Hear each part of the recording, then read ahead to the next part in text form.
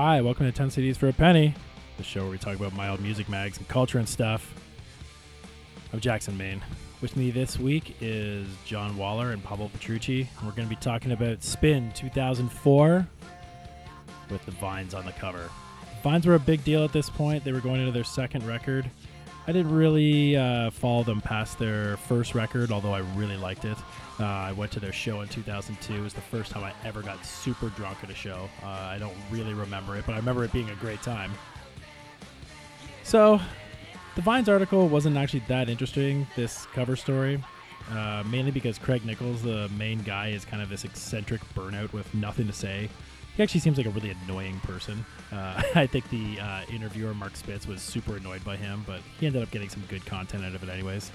So we spent most of this episode actually just talking about rock and its future, and if it has a future and its past.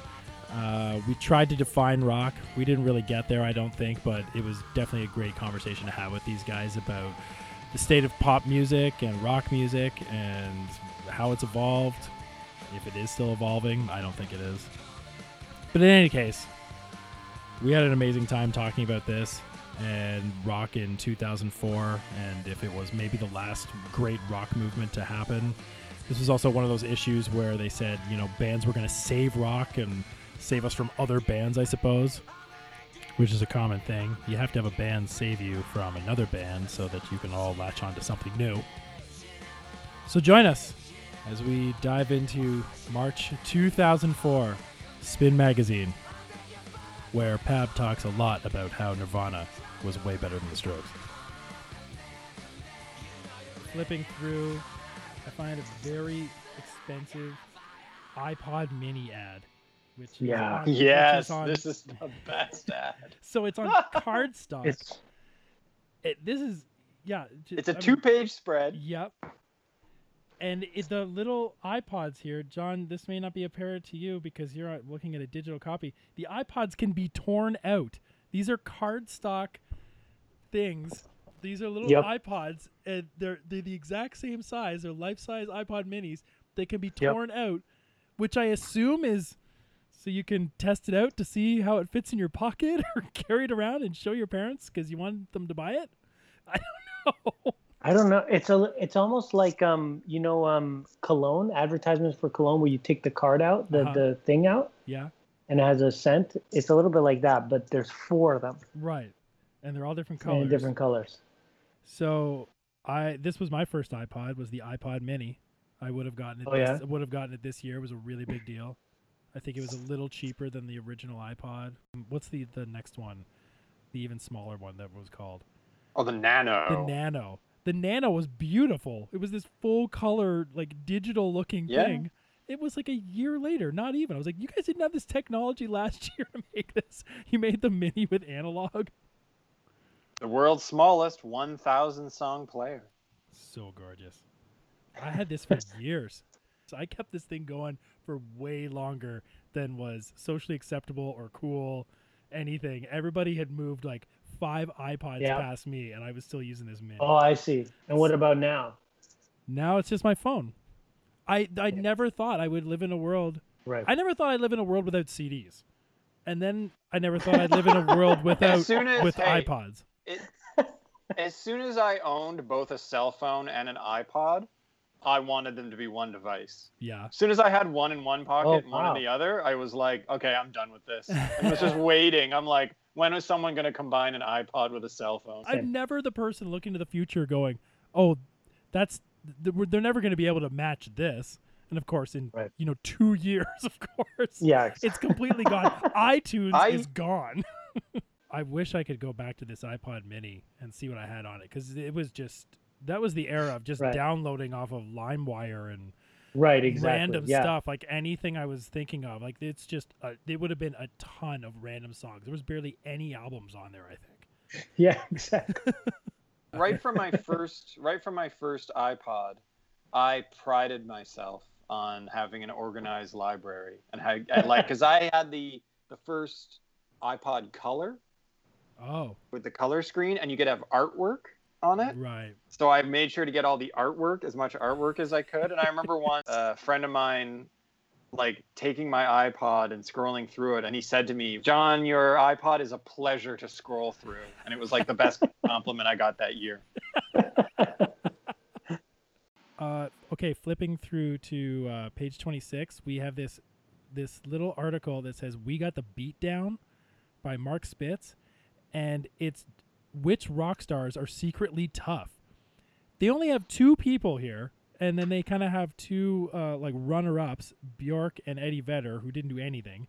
They have Jack White, who punched out the guy in the Von Bondies, and then they have Chris Martin, who also punched out a guy. I feel like they put together this little article just so they could talk about the fact that Jack White punched out the lead man of the Von Bondies. And I remember this happening at the time. I feel like before this article even came out, I saw another little thing where this guy got punched out who was also a Detroit band in the Von Bondies. And I remember thinking, am I supposed to know who the Von Bondies are? Like, I have no idea. Yeah, they're framing it like me. he punched out the I can't even find his name. What is his name? Jason Stolzmeyer. And I'm like, Stolzheimer. And he was and he beat up the lead guy of the Von Bondies. And I thought, who the fuck are the Von Bondies? That's how they became known, though, in a way. I know. The greatest career move this guy ever had was getting punched out by Jack White. Beat out of him. And then subsequently, the last article in this issue, they have a little feature on the Von Bondies who went nowhere. I didn't know one song of theirs. They were this afterthought. Come on is the song they were known for. I know, but I looked it up, and even at the time, I didn't know it.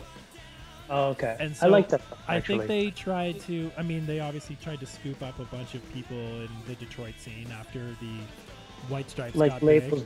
But I think New York kind of won. Everybody ended up knowing that all the New York bands, and the White Stripes at the time were really the only export from Detroit that anyone really knows. So that was my joke for the past. Right when that happened, I was like, man, that guy, he made a great career move by just getting punched by Jack White. And Jack White's a big guy. And it's like, I still don't know why it happened. But that's the funniest thing, was the story was spread, but no one ever knows what the whole point of it was. I'm going to post this picture. He got a serious beatdown. This guy got the shit kicked out. Right, yeah.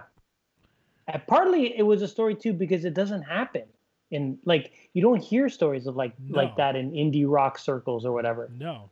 Usually it's people being super passive aggressive with each other. Yeah. It's very rare. It's not like, I'm going to punch you in the face. I can't fuck up my guitar playing hand. Okay, so the first important thing in this issue is the editor's letter. And I feel like I should just read this first paragraph because it sets up the entire thesis of what I want to talk about, but also this issue. So the editor's letter is, when the Strokes, the White Stripes, the Hives, and the Vines emerged in 2002, music magazines, like Spin, hailed a new rock movement that was revitalizing a genre stale with cartoonish rap, metal, and formulaic post-grunge. Critics raved about the return to guitars and smart songwriting. Fans were bemused by the band's goofy sense of cool. Rock seemed to matter again. I'm like, are you stopping there? Because that is quite the sentence. Yeah, I know. It's so sad. I don't know if I should keep going, but in 2003, the White Stripes and the Strokes returned with acclaimed album releases and respectable sales. In 2004, we await the Vines, the Hives, and second wave acts like Jack White, Punching Bags, the Von Bondies. Featured on page 80. Right, exactly. No, but there's a lot like that. Rock seemed to... Oh, and matter is italicized. Yeah, that's Rock true. seemed to matter again. Yeah. Thank God. But like, to who? I don't know. Okay, but before we even get into that, part of it is the way this guy's writing the editor's letter, the rock seemed to matter. Those are common tropes that writers do to sell magazines. Part of it is to try to talk about, they want to like sell something. Yes, that's a good point, because the way they're writing it, they always write it like this. They always have to make a statement like, rock is back. Rock is going to matter again. Exactly. Every year. This is it. This album is the return to form. This album is when we're going to get back to rock, guys. But I do feel like, in terms of the overall topic, I did get the feeling like a lot of labels and music critics really, really wanted rock to be relevant again. Okay, so I'm gonna do this right now. Define rock. Uh-oh. Romp, romp. I know that's a huge question, but I feel like we have to do this almost off the bat to get through this, because I gotta say, I don't know if I really can define rock. Right. And I mean, I think I could do a very broad stroke definition of it, of 4 people in a band with guitar, bass, singer, drums, making music out of that dynamic. There's rock and roll. That's from the 50s. And then we went into the 60s, and I don't even consider a lot of 60s music rock. I consider like 70s rock. Zeppelin, Deep Purple. Yeah, sure. Yeah. Those are like rock bands. They rock. So I can't define it because there's just been 60, 70 years of band culture. Different iterations and styles. Of just guitars and drums and bass. And then what is it? I don't know. I agree. So can you have a better definition? Well, like, I heard Lawrence Krauss say once, he said, it's like pornography. You can't define pornography, but you know it when you see it. I think what I mean? I think I can define pornography. Okay. But what? Well, but it's people fucking on video. I mean, look, okay. I think I understand Pablo's point in the sense that rock is very subjective. So in the same way, like you bring up pornography, in the same way that pornography can be somewhat subjective, like there's sort of a universal definition, but at the same time, different people can have different opinions on what is pornographic. At the same time, different people can have different opinions on what rocks, what music rocks. Right. Defining rock for me would be, it's guitar, drums, bass guitar. It's usually performed live, vocals, and it has an attitude of some kind. Okay.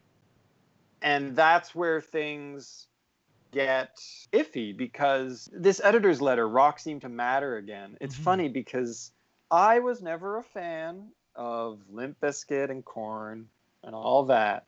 Right. But I can say for sure that they mattered. And they rocked. And they were rock bands. Yes. So there's so many different types of rock bands that, throughout the history of rock, there's this sort of ebb and flow of like, rock and roll into British invasion, into there's prog, there's Sabbath and Zeppelin, the birth of metal and stuff like that. And then you get into punk and new wave and the 80s with hardcore, and then hair metal, and then grunge comes along, and then so-called alternative, and then new metal comes along, and it's just this, they're all rock bands. It's the flow of different types. When you just say the word rock, it's so broad that you can't possibly define anything with that definition when you say rock. Because to me, when I talk about rock, I tend to use the term guitar music.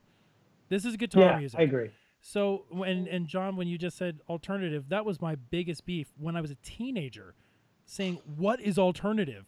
Everything just became alternative. It wasn't the rock section, it was the alternative section. But every single band was in the alternative section. No Doubt was in the alternative section. Green Day was in the alternative section. The Chili Peppers were in the alternative section. They're all completely different bands. But everything just always has to have one blanket thing, one blanket definition to like fit into, to label a generation. And in the 2000s, I feel it was emo. Then everybody just started saying the word emo. Emo was just rock bands again. It was the same thing. They just had to label it so they could sell a bunch of records to kids. But see, I feel like with rock, there is like the blanket term. And to me, rock just encompasses everything from like the 50s onward, and it's all rock. And then you just have like subgenres of rock. Of course. Well, yeah, So it's and like the 60s thing is, rock, 70s rock, 80s, like, you know, the Smiths, obviously very different than Van Halen, right? Right. And then you have the subgenres, and the subgenres tend to be popular according to whatever the zeitgeist is in that moment. So like emo is very much of its time. Like the word really matters in 2004. You know what I mean? And what's considered rock in 2004 is a big deal because it's like, oh, it means the Vines, as opposed to Limp Bizkit. Yes. When I don't care. You know what I mean? About that distinction. Well, and it's one thing that's always kind of bothered me is I've always been bothered by that, taking issue with the labels and taking issue with the subgenres and stuff. Now, the alternative one was very broad, but I always felt like it made sense where it came from. Sure. That, you know, like it came kind of out of grunge, and when weirder, stranger rock kind of got more exposure. Yeah. But, you know, when you talk about something like emo, well, yeah, when I hear the word emo and I think of the early 2000s, I think of a very specific thing. And I think, maybe not super specific, but I also think of something that I didn't listen to. So within rock, there's so many different types that you can't just say, oh, I'm a fan of rock. Yeah. Would you ever say that? Because I wouldn't. No. Not anymore. There's a lot of rock. There's always been rock bands that I don't like. Yeah. Even though all my favorite music was rock music, you know, guitar bands. Yeah. Mm-hmm. I would never have ever claimed that I was a fan of rock. Yeah. But it's also, you know, in terms of the blanket labels, like people always complained, whether it was fans or artists themselves, complained about the label indie. Mm-hmm. But I always felt like the label indie made sense. It always kind of made sense to me that even though there was lots of different types of music under the indie rock umbrella, if I heard that a band was an indie rock band, I made certain assumptions that I don't think were unfair, that I thought, oh, there's something off kilter about it. They must have some kind of peculiarity that makes them not have wide appeal. Right. You know? So yeah, that's just my little rant about how subgenres aren't always bad and labels aren't always bad. Right. No. And it's not just all cynical. I think that's really my point, is that coming up with these labels isn't always a cynical move, because as a fan, you want to be able to say, this is the type of music I like. And rock is too broad a term. No, that's a really good point, John. I shouldn't have said everything was alternative and everything was emo, when, although that is correct, it all came from something else. So alternative, yes, is, I would feel the same sort of definition as indie rock. Alternative was something born out of the 80s with, you know, like 80s grunge and Dinosaur Jr. and R.E.M. My Blood Valentine. Yeah, like, and Beat Happening, bands like that. They were alternative bands. That was like, even that was the name before the indie rock got popular. And then alternative, of course, just became a blanket statement for everything. And it's the same thing with emo. Emo was a very small genre, niche genre in the 90s that got blown up, and then all of a sudden you just had to say everything was emo in the 2000s because it became the blanket term. But no, there's certainly nothing wrong with subgenres, because we have to say subgenres, and you won't know what anyone is talking about. You can't say rock. Rock is Nirvana, and rock is so general. Rock is Nickelback. It's the same. Like, you mentioned bands like Dinosaur Jr. In the 80s, and a lot of those bands that became known as alternative or indie, in the 80s, they considered themselves punk bands. Yeah. Like, I think Dinosaur Jr., Nirvana, probably Sonic Youth as well to a degree, like, they all considered themselves punk. Mm-hmm. And so what was called alternative used to be punk, but now it's popular. and makes money and is mainstream. So they couldn't really call themselves punks anymore. Yeah, I think there was a clearer divide then, like in the 70s and 80s, as what punk was. Punk was still a new genre. So you could pretty clearly define punk. That was something I was going to say as well. Punk has just become, I think there's rock and there's punk. So rock has like almost no definition, but punk is kind of the same thing now. Punk was punk rock, and then it became punk, and then there's a million subgenres under punk, and anything I would consider like kind of weird and just pushing the envelope is punk. Yeah, the book Please Kill Me, to me, is like the definitive book on the origins of punk. Yeah, if you want to know where punk came from, just read that book. There's a million books out there about punk and where punk came from and the history of punk. Don't read any of them. Just read Please Kill Me. I think the way Spin is talking about rock here is more specific. Yeah, just whatever's relevant. Like the Vines, the Strokes, that's what they're talking about. It's always about saving rock. That's what they're talking about. We got to save rock. But from what? From other rock. What are we saving it from? But Nirvana was saving us from another rock. They're trying to advance a subgenre.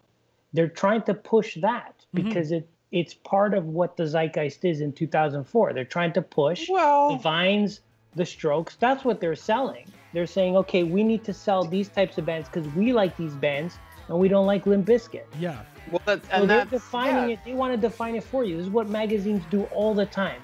They want to talk to you like they're the parent and you're the child. And they're saying, we're going to tell you what this is. This is what rock is. This is what's good. This is what's shit. Limp Bizkit sucks. Yeah. The Vines, the Strokes, they're better. Right.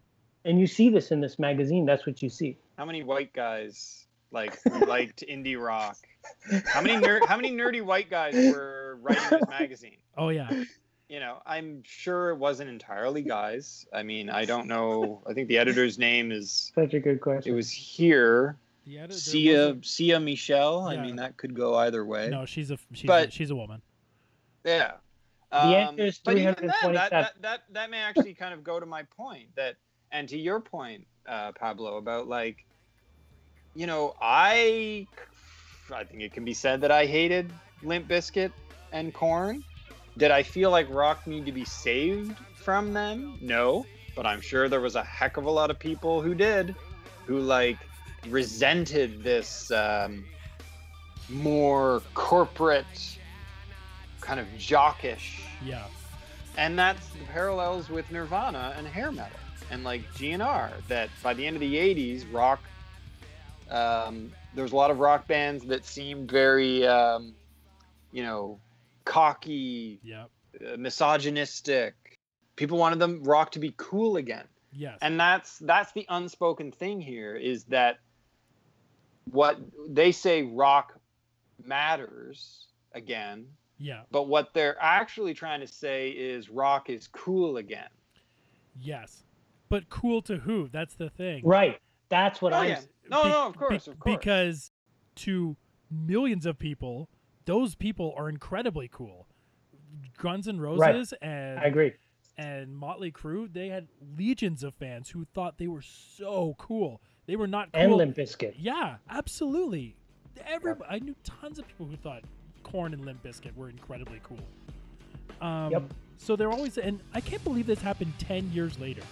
It was that we had this giant corporate hair metal cock rock movement, and then all of a sudden it just got devastated by grunge, and only took another like 6 years before it happened again. And then we had Korn and Limp Bizkit, this entire same sort of giant bloated metal movement that had to get stomped out by the Strokes, who just stared at their feet and smoked cigarettes and didn't do anything on stage. Right. But to be clear, grunge kind of like eliminated the previous genre, like the previous whoever's popular before them. Not because critics liked them. It's because they had a visceral response to an audience. Right. It wasn't mediated by the press. Right. It happened by accident and outside of it. That's a real connection. Right. And these people, I think part of like some of the writers, what I don't like is they think that they're arbiters of what's going to be, resonating with an audience. They're not. Right. It's such a magical thing, and it's never going to happen because somebody wrote a good article. You know what I mean? Saying this band is good. Do you think that this movement of what I would say at the time was garage bands, I thought it was a garage sound. That's what people were defining it as. Strokes, White Stripes, Hives, Vines. Do you think that happened less organically than grunge did? Because I feel 1,000,000%. 1,000,000%? Yes. Okay. I remember when the Strokes came out, I remembered feeling like, oh my God, there are a bunch of hipsters trying to force me to like the Strokes. I felt so forced to like them. Grunge wasn't like that. You know what I mean? Like, even when Geffen signed Nirvana, they had no idea what they had. Yeah. Nobody did. Nobody saw that coming. Mm-hmm. And what the record industry realized was, we were so we were so like behind the trend and we didn't know it. And record labels don't like feeling like that. They like to feel like they can anticipate what's going to be popular. They don't like it when accidents happen. So with the Strokes, they were like, we're going to make sure that accidents don't happen. We're going to be ahead of the curve. We're going to tell you this is the next big band. Okay. And it didn't happen because the Strokes, you can't manufacture what grunge was. But you don't think the Strokes were a big band? Nowhere near the level of Nirvana. Well, that's true, but they were still really big. No one's going to be as big as Nirvana was because it just happened. I feel that at the time, the Strokes were as big as Pearl Jam and Nirvana for a moment. Like with that new generation, for sure. No way. They were. No way. It was very big. They were a very big deal. Not. They didn't have the longevity, but I feel there's a bit of Beatlemania with the Strokes. No way. Wow. I mean, okay. I bet like just in terms of record sales, like Pearl Jam sold like 10 million, like I think 10 or Versus sold like 10 million records. Okay, that's true. Like, but do you remember? Never sold anywhere near that. But do you remember the hype that summer and fall? Because I remember that was a very compartmentalized hype. Oh yeah, for sure. I think there was an organic quality to this time in the sense that all of the bands, well, maybe not all of them, but like Strokes and White Stripes came from very different sort of things, and so did kind of Interpol, who kind of came after. Mm-hmm. But you've got the Strokes, who were a bunch of New York guys, who I think there was a bit of organic hype that the major label seized upon and accelerated. Mm-hmm. So there was the Strokes with like getting on the major label right away and having that mega hype for, a couple of months. The White Stripes, by the time they got big, that was their third album, I think. Yeah. Mm-hmm. And they had put out, I think, at least 2 on an indie label. Yeah, they were on Sympathy for the Record Industry, at least 1. And so they had kind of been around a bit. So I think their hype grew fairly organically. Yeah. And they just happened to sort of hit with that big album the year after the Strokes did. White Blood Cells. Whereas grunge was major labels sort of pushing this stuff. And while I do agree that there, in the case of the Strokes, there was definitely sort of an inorganic acceleration of their hype. And then afterwards, finding all these other bands that, where are the Vines now? I mean, are the Hives still a thing? Like, now. I mean, all the labels sort of piled on. Right now. All the labels sort of piled on after it became like a thing. Right. Yeah. But I think it started, I can't be cynical about how it started. Mm-hmm. I totally see it. Like, seemed to me very cynical from not cynical in a bad way, but just like the record industry, they're just going to do what they do. And they just didn't want to get caught with their pants down, so to speak, was my impression. You know what I mean? But there's a huge difference, though, because this was 2001, and this was one of the first rock movements to appear after the internet, after Napster. And I think when you add on the fact that at the time, their sound was very unique, and after several years of, like, you know, nu metal, I think a lot of people like heard the Strokes and were like, just got really excited because this was the type of thing we hadn't heard a new band like that in a long time. Yeah, I hadn't heard when I finally heard it, I hadn't heard a band that sounded like the Velvet Underground. Yeah, they had something special. They had something that sort of made people perk up. You know, especially with the crowd that the Strokes appealed to at the time. Which was, to me, college kids and hipsters. Like, people that are in the know are people that like the Strokes. But that's my point. That's not what Nirvana was. It's not what grunge was. It's not what the alternative rock explosion was. Sure it was. It was all about in the know. No, it wasn't. Like, okay, I'll give you an example. My friend, he goes, in 1991, he was 11 years old, and he said, my mom came home, and you know, like fitting tribute, 10 CDs for a penny. Uh-huh. The mom came home with a bunch of CDs, and she said, and he goes, she had this green CD with the baby on it. He goes, we didn't know. He goes, me and my brother didn't know what it was. We just played it, and he goes, and as soon as we heard it, we just started smashing everything in our room. We would just start play fighting or whatever. You play a Strokes record, you're not going to get that response, right? Similar with like a band like Rage Against the Machine or whatever. There's something about the style of music that is eliciting a response in people that has nothing. There's no media, there's no marketing, there's no nothing. It's just the actual quality of music. There's something there. The Strokes don't give that response in people. It's more yes, they do. It's more like you're smarter and hipster, and more like Velvet Underground. The 12-year-old isn't going to go, oh my God, fantastic record. But that doesn't. It's not going to have that. No, but I totally disagree with you on that point about the Strokes, because the Strokes were the first danceable rock band in years. Yes. Arguably, the 12-year-olds don't care about that.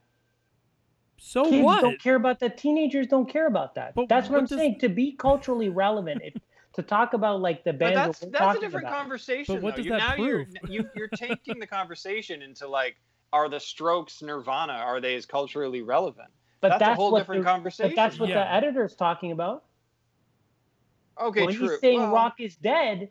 Is rock going to be exciting again? That's what he's referring to. Because in the early 90s, albums completely, that's what I'm talking about. And it was. That's the thing. It was exciting again to a lot of people. There was a ton of people who hated nu metal and were sick of it. And it was so overproduced. It was a minority, a pretty small minority. Pab, I gotta disagree with you. The Strokes were a very, very popular band. And like everyone I knew, like this was like the new movement of all these garage bands. Of our age group, though. You know what? I think I kind of specific demographic, white college kids of a certain age who were sick of something. That's really, really specific.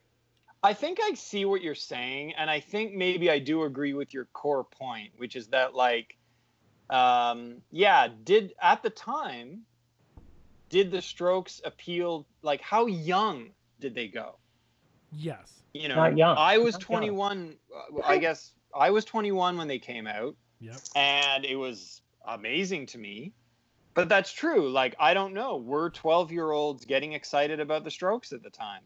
I don't actually know if that's true. So I guess if that's, and I think I understand what your point is about, you know, the Strokes were exciting to me, but like Nirvana and grunge had this kind of visceral feeling that could appeal to younger kids.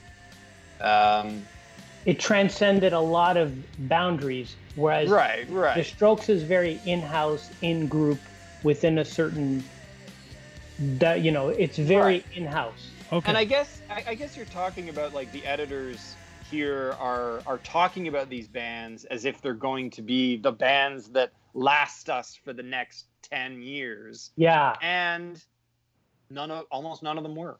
And not only that, that record labels were dreaming and salivating at the prospect of another moment like that because they were trying to cash in. They wanted another 10 million selling record. That's how they think. And I'm saying that's not going to happen. That era's over.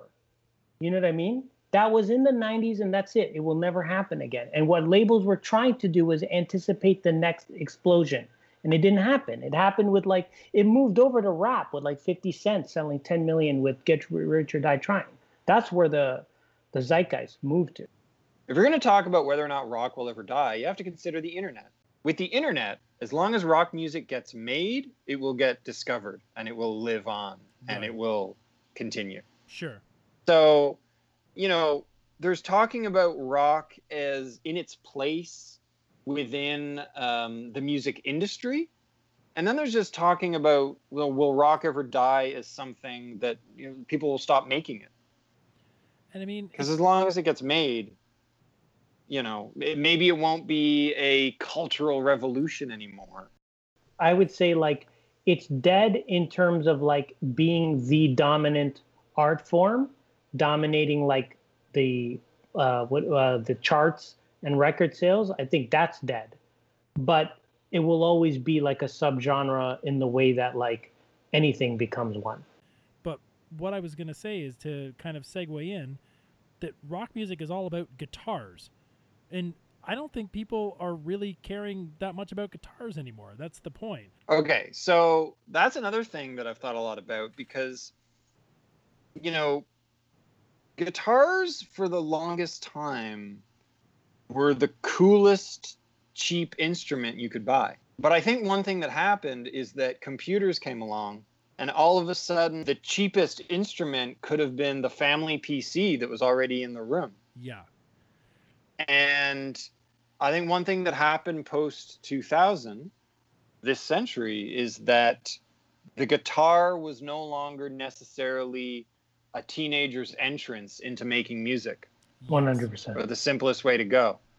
And so while guitars are still popular and people still like playing them, all different kinds of people, it's not the only way or not the simplest, cheapest and most convenient route. Yeah, the most convenient. I mean, the most convenient one is now your phone. Phones come with GarageBand, and you could just buy $100 MIDI keyboard and download. You've got GarageBand, and all of a sudden you've got 100 instruments. But that does coincide with the general point, Jackson. I think, right?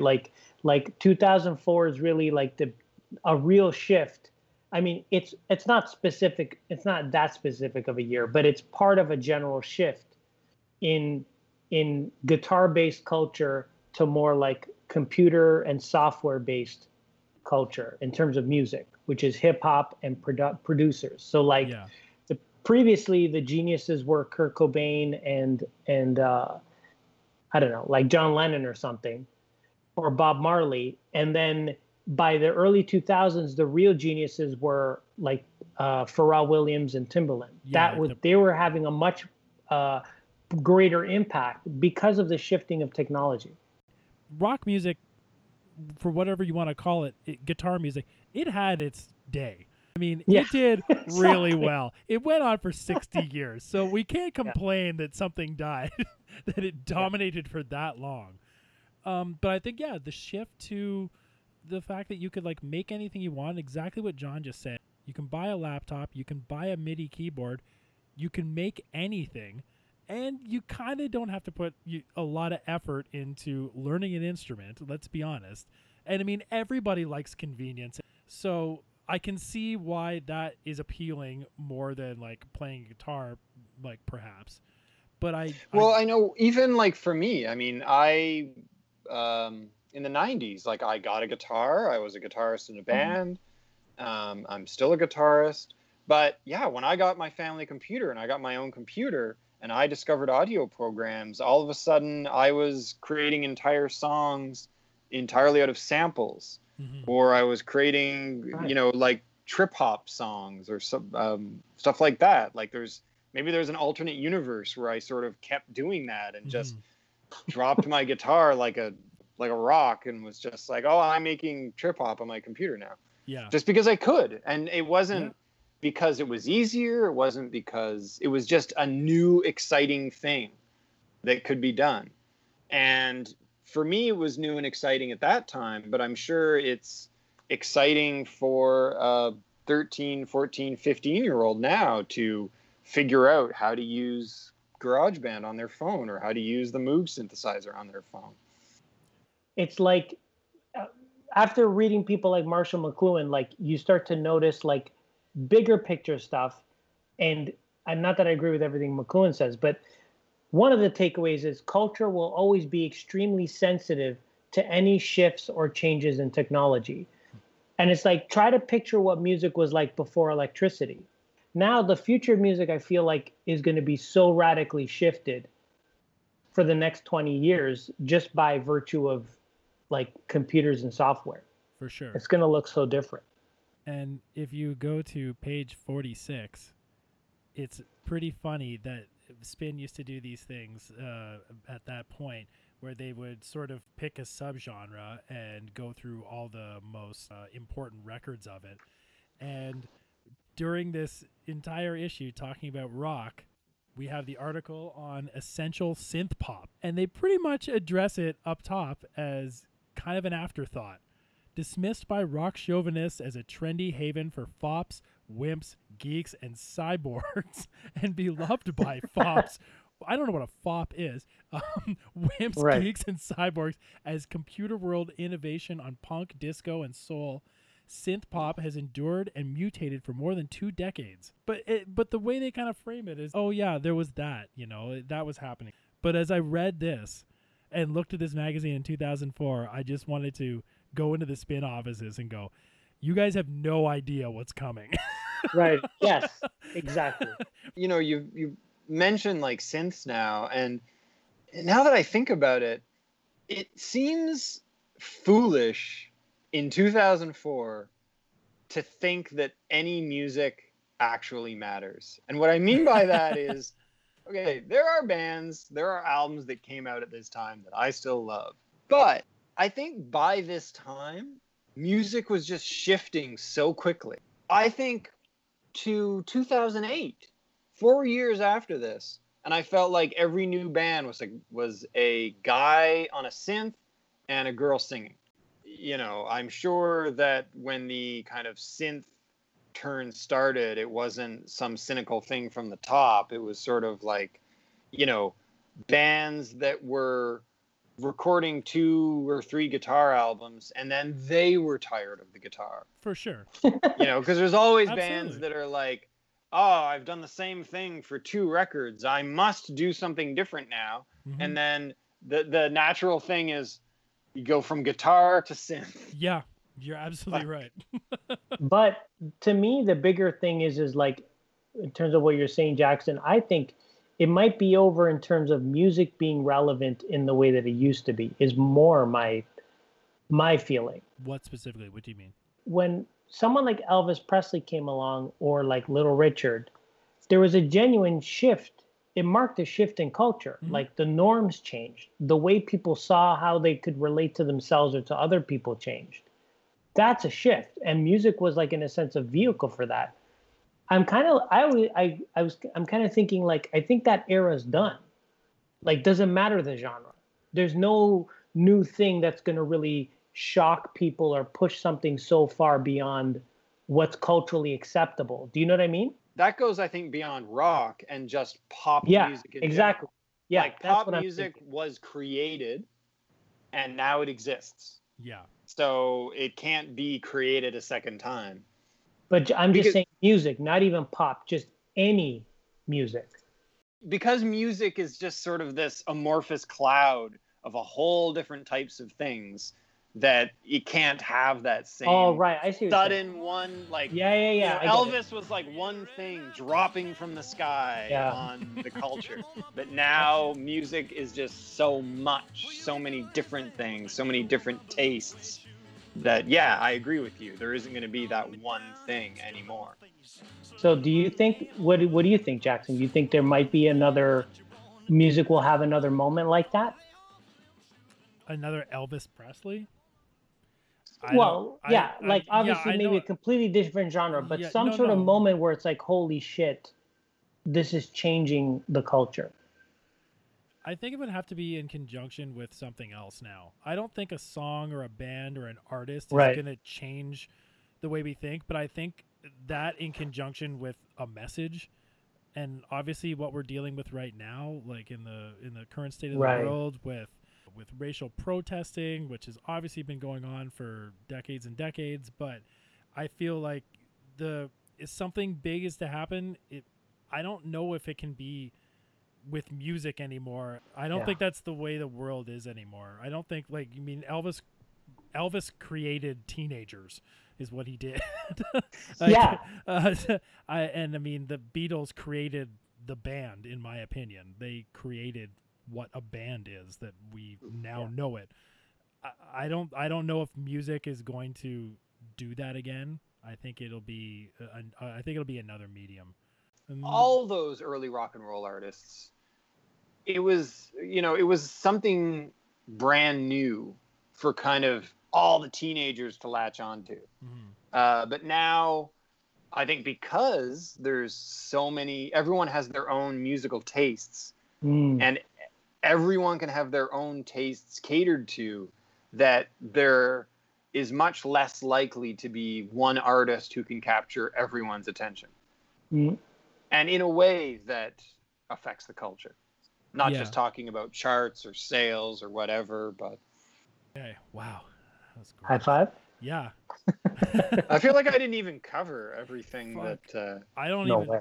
But I covered most of what I was doing. There's more I want to... It's weird. Oh, okay. You want to keep going? I do, but it's been 2 hours. I feel like we have to do another episode. I would have talked about the article on Probot. I would have looped that in. What did you find interesting about it?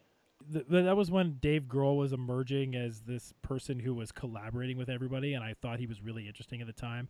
I really don't care about Dave Grohl at all anymore, but at this point, I went through, I liked the first Foo Fighters record. I didn't really care that much about the rest of their stuff, but I liked them. I liked Dave Grohl. I thought he was a really interesting person. But, now he's just Dave Grohl. Now he's just this demigod of... He's the last rock star right now, in my opinion. That's still creating for the past 25 years. Good point. Yeah, I can see that. Still going with. But at this point, I thought he was really cool, and he was collaborating with Queens of the Stone Age, and then he put there this whole record where he's like, I'm just going to make a metal record with a whole bunch of different people I like, and I have the clout to do it now, to get Lemmy into a studio and just record a song. I know. And so that's what he did, and it turned out really well. Yeah. And this was also a point too, when there was this kind of new rock getting pushed out. No one was listening to Motorhead. Motorhead was not a cool band. They were a metal band. I don't know if Motorhead were ever a cool band until the 2000s. I think there was a lot of revitalization of coolness. The Ramones were the same thing. The Ramones were a cool band, and then they became kind of an afterthought in the 80s. And it was like, okay, it's just the Ramones doing the same thing again. And then they, kind of just faded. And then they came back because all of a sudden all these people who were influenced by them in the early 2000s made them cool again. And then all of a sudden Dave Grohl collaborates with Lemmy, and all of a sudden everybody's listening to Motorhead and realizes, oh, Motorhead's the exact same music that I've been listening to. And all this stuff that Dave Grohl's doing. And he kind of... So I thought that was a really interesting project.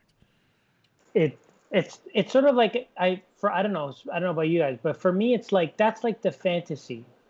It's I get to make an album, and it's with everybody I ever wanted to write with. And it's that's the dream. And that Dave Grohl still has... fame aside, it's just somebody who loves music and is making what they want to make. Right. That's always fun. And that song he did with Lemmy, he also did with the guitarist from the band The Obsessed. And The Obsessed were this really weird... No, sorry, they weren't really weird. They were just this heavy metal-ish band from DC that just hung out with all the hardcore bands. So that was kind of metal and hardcore and punk were kind of at odds at this point. It was you had to pick a side, and The Obsessed were this super underground metal outfit that were hanging out with Minor Threat and Fugazi, and Dave Grohl brought him in, which was amazing. Right. No one knew who the Obsessed were except Dave Grohl because he grew up there. I still don't know who the Obsessed are.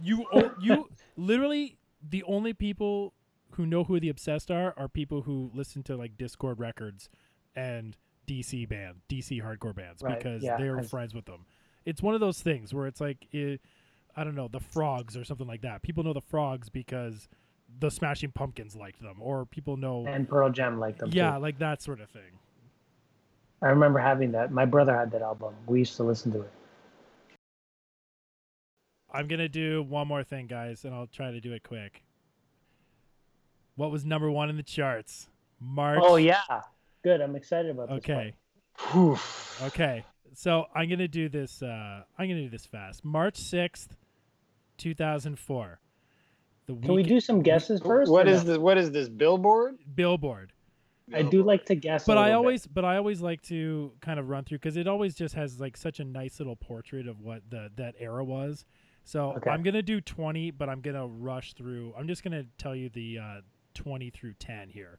Because you cannot have... So 20 is Alicia Keys, Diary of Alicia Keys. Yeah. That makes sense. Then 19 is an afterthought. It's the 2004 Grammy nominees album.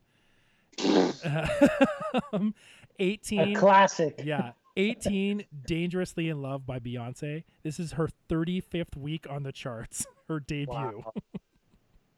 Yeah. Unbelievable. Here's a great portrait of this era. Number 17, Soulful by Ruben Studdard. Oh, he was American Idol, right? Yeah, he was the American Idol winner. He ended up... He was a number 1. He had a number 1 record. I when I was looking at this, I guess I wasn't shocked, but I was surprised. I was like, did he actually have a number 1? And, of course, you can't have a Billboard chart without Beyonce or Nickelback. Number 16, The Long Road. Yeah, that makes sense. That you can't 2004. You cannot have a Billboard chart without either of those two people. It's true. Every single one of those guys are on it. Number 15. Here's another great portrait. In the Skin by Jessica Simpson. Wow. Yeah. 2004. Yeah. The era of like reality shows, and she was on them. You know what I mean, with Nick Lachey. Yeah. Oh my God. Yeah. That's confusing. Exactly what it tuna is. And chicken, like not knowing. I don't even know what you're talking about. No. Don't explain it. There's a segment where Jessica Simpson goes to Nick Lachey and she goes, she's eating tuna. And she goes, I want to know, is tuna chicken or fish? No. And the maybe husband I goes, do remember that. He goes, baby, it's tuna. And she goes, yeah, I know it's tuna, but what I want to know is if it's chicken or fish. Oh no. Yep. Oh my anyway, God. it's a reality TV show classic. Anyway, I think of that whenever you say Jessica Simpson 2004. That's gorgeous. Number 14, Songs About Jane by Maroon 5. Yeah. You thought they would go away, but you'd be wrong. Number 13, In the Zone by Britney Spears. I don't even know which one that would be. It was probably when she was doing sense. like Neptune stuff. Good for her, considering this Spin issue trashes her, calls her the worst solo artist. Yeah. No, they're never right. The critics are never ever right. They pan shit and then it makes $100 million. Number 12, Only You by Harry Connick Jr. That's a surprise. I mean, not really. He's a contemporary, soft rock. No, I mean, when I think of jazz 2004, I just think of like all the other people you mentioned. I'm like, yeah, I remember that. Yeah. Like Britney Spears, Nickelback. Yeah. Mm-hmm. Alicia Keys. Then you're going to remember Jackpot by Chingy. Whoa. Number 11. Okay. Here's number 10. A Crow Left of the Murder is the name of the album by Incubus. That's the name of the album? I don't remember that. This is I think it's reviewed in this issue. Yeah, they only have... I listened to the one song. You know the song, but it's not one of their like major hits, but it's definitely a radio song. And you got angry. It's 1984, something like... I can't remember. Oh, yeah. Yeah, you know that one? Number 9, the very best of Sheryl Crow. Good timing, too. I love Sheryl Crow. Yeah, it was perfect timing. This would have been like the 10-year span of Sheryl Crow. This would have been a great time to put out a great. She cashed in is what happened. God she damn made right a shitload of money. Yeah, she's a genius. Number 8, Kamikaze by Twista. Twista. I don't know this one. Twista. Yeah, he kind of had a R&B/rap thing happening. Obviously, he was very big. He was number 8 on the charts. Yeah. This guy, I have This guy, number 7, I have no idea who this is. I Don't Want You Back by Iman. Yeah, I don't know this one either. He was an R&B guy, and he debuted this week. I listened to his stuff today. I have no clue. Okay, number 6, a super safe crooner that like everybody's mom loved. Not Michael Bublé? Not Michael Bublé. Next one. Crooner? Yeah, same vein. And it's not Harry Connick Jr. and it's not Michael Bublé, but he's a crooner. Yeah. I have no idea. Closer by Josh Groban. Oh, I don't even know his music, so I don't know what genre he is. Oh, okay. He's that. He's safe stuff. He's safe stuff for your mom and I don't know, dorky 20-year-olds. Music for white moms. Yeah. Yeah, okay. And you can't have a Billboard chart without a country artist. We have When the Sun Goes Down by Kenny Chesney at number 5. Okay. Also a guy I don't know. Okay. I'm familiar with the name, but like. Okay. We're down to number 4 here. Number 4, giant hip-hop act. This was a double record. Outkast. Yes. Speaker Box, The Love Below. Yeah. This was a brilliant record. You know, and this these like two? brings back good memories too. Like, you know, it's like the Paul McCartney thing where you said like that music brings back your memory, brings back memories is obvious. He goes, but when music brings back good memories is not so obvious. And I feel like a mark of a great band has that quality, and Outkast is one of them. That's a beautiful sentiment. And it's so true. No, and this record just spanned years. It kept going. Yeah. It was amazing. Exactly. It was a brilliant thing to do that these guys put together. Number 3, giant like post nu metal act because it's like 2004, female singer. Evanescence. Yes, Fallen by Evanescence. No, number 3. Number 3. Wow, they were huge. You forget like that. You must have been selling a lot of records to be number 3. They're at number 3, Pab. Guess how many weeks they've been on the charts with this record? 51 weeks. No way. They're at number 3. Oh my God. They've been on for a year. Number 2, gigantic hip hop artist. I mean, absolutely huge debut record, 2004. 2004. 2004 is his debut record. He's at number 2. It's not 50 Cent? It's not 50 Cent. He's still going today, man. For better or for Kanye worse. West? Kanye West, the college dropout, number 2. Wow. Doesn't it feel like even older than that? For some reason, that's what it feels like to me. It does, actually. I mean, for the amount of time that guy's been around and the amount of material and like accolades he's had, it seems like a long time. But I guess 16 years is a long time. That really, to me, Kanye West, that album really is time capsule for me. It really takes me back. That was an excellent record. For all of Kanye's faults, that record is very good. I mean, obviously. I mean, we don't have to go on and on about that. Number 1, I don't know if you guys are going to get, but she's a big artist. It's a female artist. Number 1. She? It's a she. 2004. I feel like when in doubt, you just pick Celine Dion. Yeah. You'd She's like one of those artists is like, she's got to be, or Shania Twain or something like. You'd be on the right track. Wow. It's not Celine Dion and it's not Shania Twain. No. But it's like that type of like. It's a female artist, piano player. Oh, Norah Jones? Nora Jones. Very good, Pat. Well, you gave it away with the. I was about to say Norah Jones. But you didn't. But you didn't. Muted. You lose. All right, that's it. That album was huge. Yeah, it was huge. It was gigantic. Yes. It was massive. I think it debuted at number 1. It looks like it's really freaking big. Right, exactly. Yeah. Doesn't get any better than that. Like unless it debuted at 52 weeks. Yeah, I was gonna say it doesn't get any better unless you're Evanescence. Yeah, exactly. Evanescence. All right. That was March 2004. One gentlemen. for the books. Yeah, that was great. Thanks so much for being on, guys. Thanks for having me. You're welcome. Thanks for having me. It was good. Thanks, gentlemen. Talk to you soon. Stay safe. Later. Peace out.